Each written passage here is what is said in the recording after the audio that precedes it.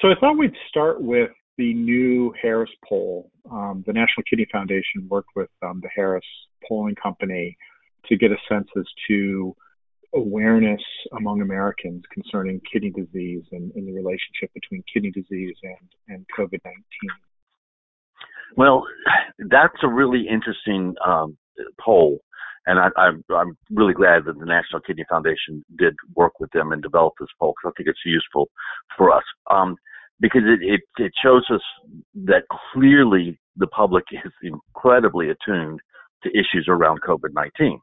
And they were, I think the number was that 87% of them also supported the federal government devoting more resources to the diseases that are associated with COVID-19.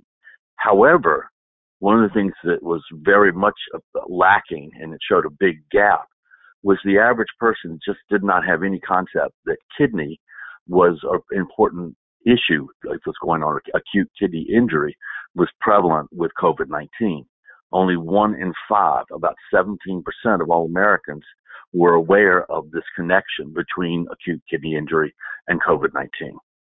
And that tells us we've got a lot of work to do in getting the message out about why it's important for all the things that we've been talking about in these podcasts, like research funding. All of those things are just really important, and it shows that we really need to bring people along.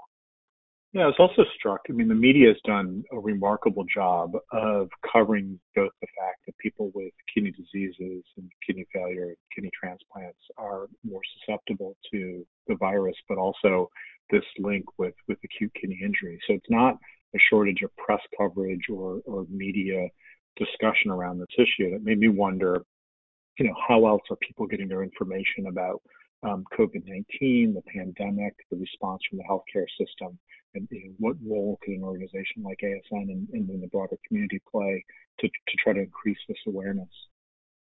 Well, it seems that there's been a lot of coverage to you and I, Todd, because we are tuned to it and we see it. And anything that relates to kidney, we're going to see. And that's probably very true with all the listeners today. But it's not true for the rest of Americans. And they watched in horror as the situation unfolded in New York with the idea that there would not be enough respirators.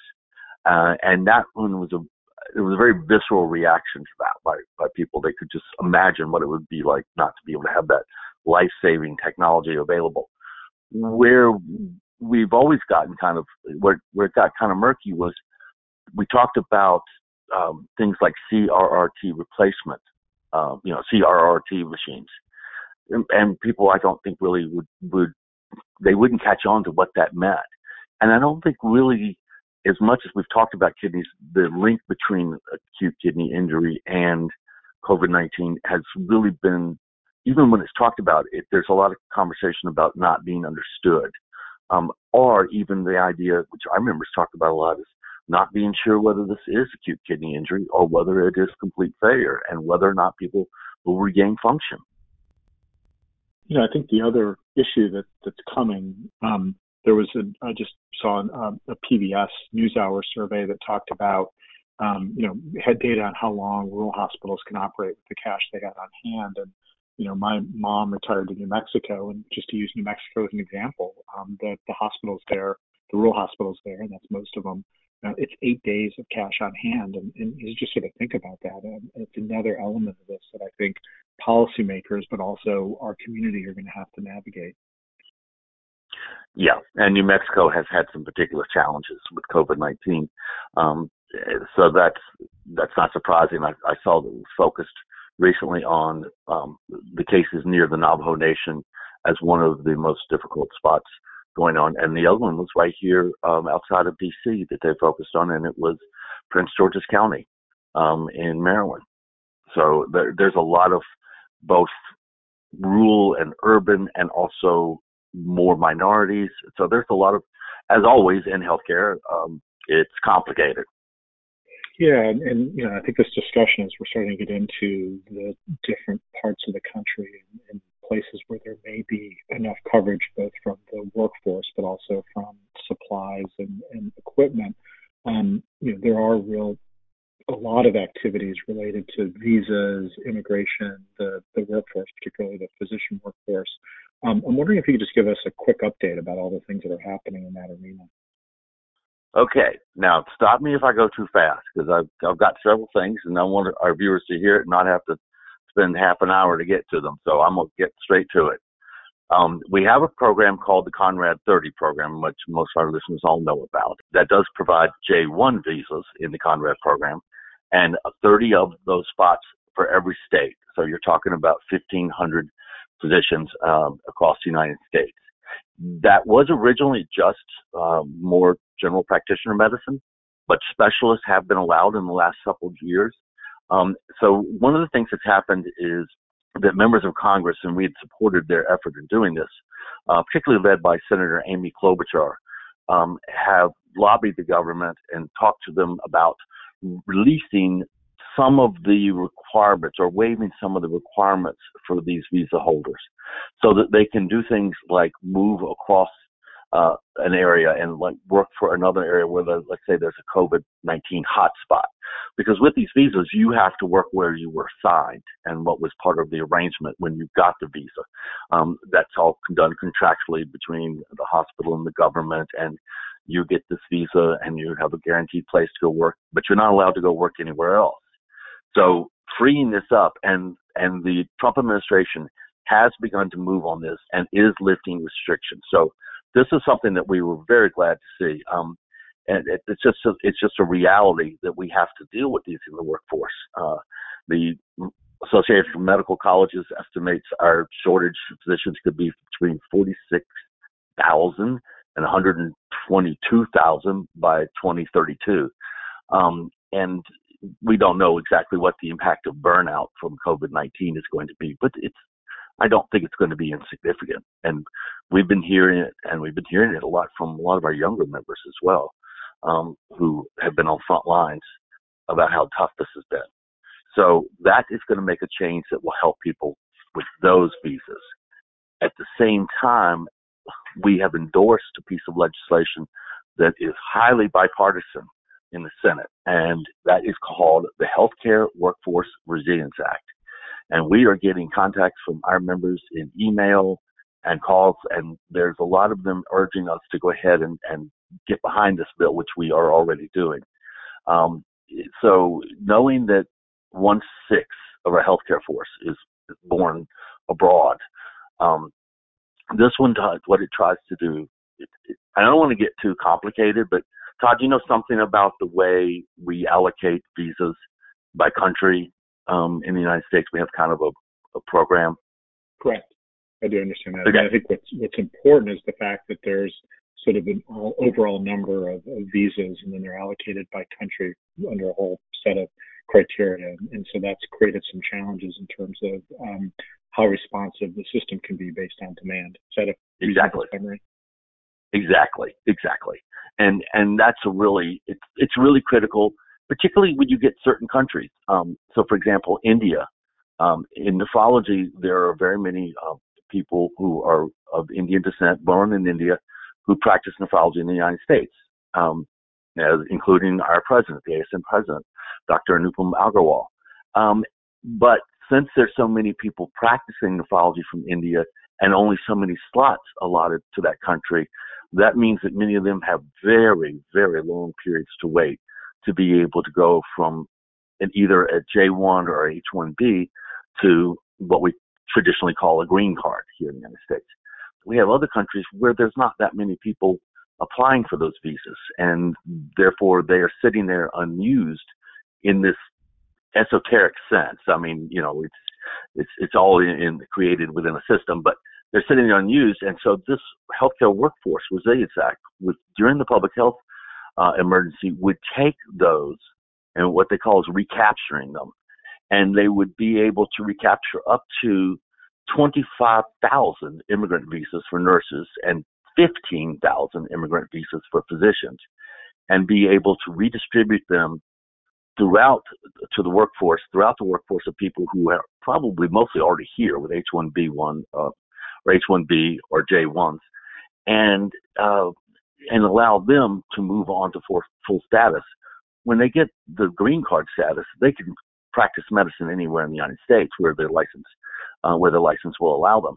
So therefore, you're able to move the workforce around and really respond to the impact of COVID-19. And we're all preparing for what may be a tough fall and tough winter. And we're going to need every man, woman born in the United States or born elsewhere who is a healthcare professional to be able to face what we need and to be prepared. And so this would really actually help without changing the number of really people who are immigrating to the United States in total to be healthcare practitioners. So this is an interesting bill to watch. I think this bill has got real potential.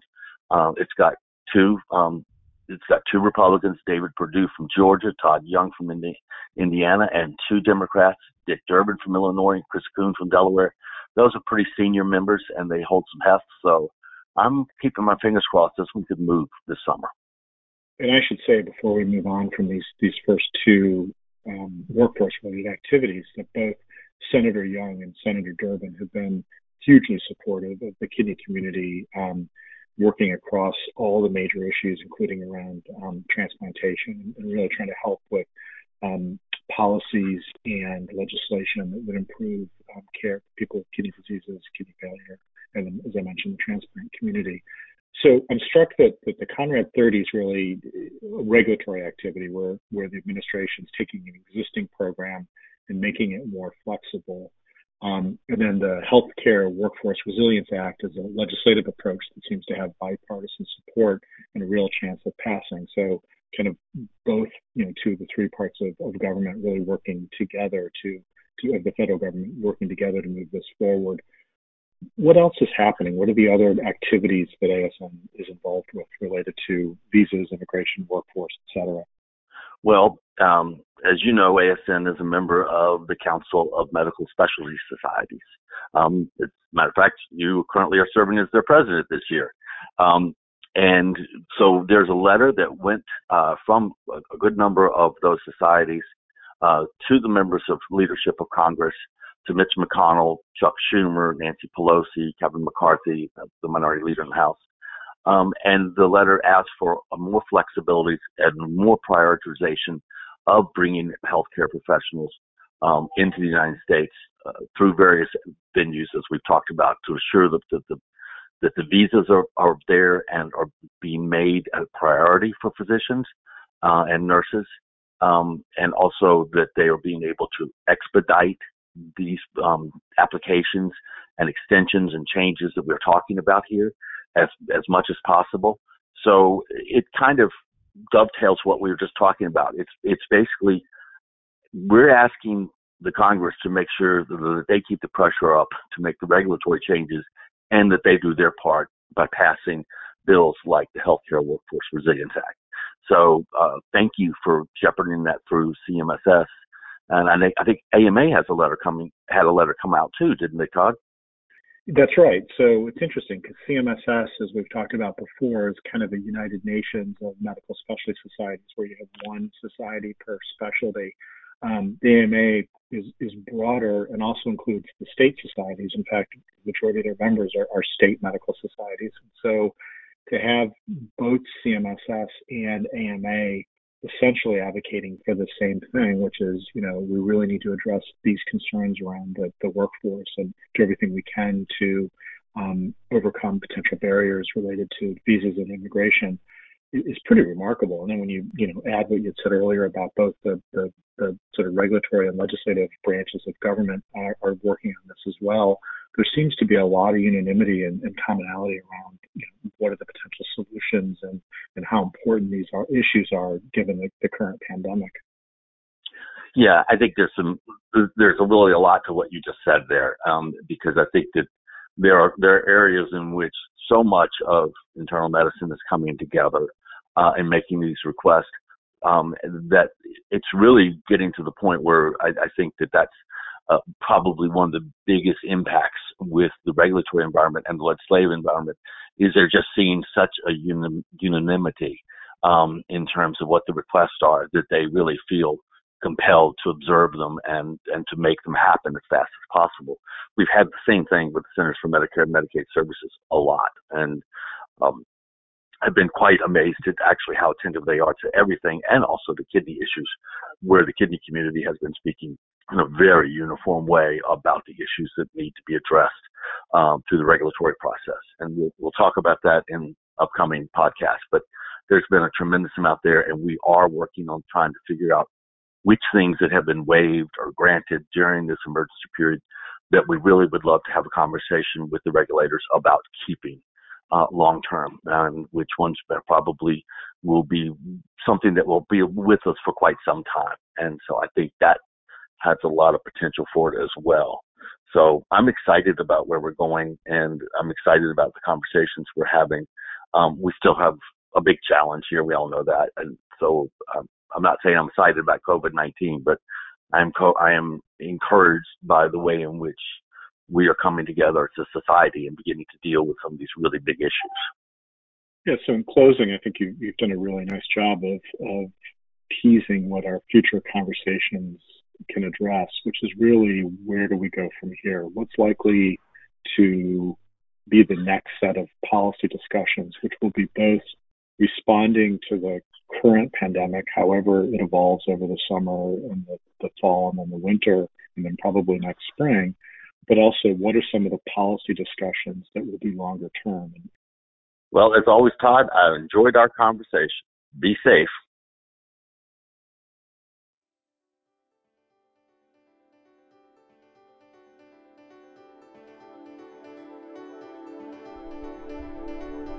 This podcast is copyrighted by the American Society of Nephrology, all rights reserved. All content in this podcast is for informational purposes only and is not intended to be medical advice. This podcast should not be used in a medical emergency or for the diagnosis or treatment of any medical condition. Please consult your doctor or other qualified healthcare provider if you have any questions about any medical condition, or before taking any drug, changing your diet, or commencing or discontinuing any course of treatment. Thank you for listening to this podcast from the American Society of Nephrology.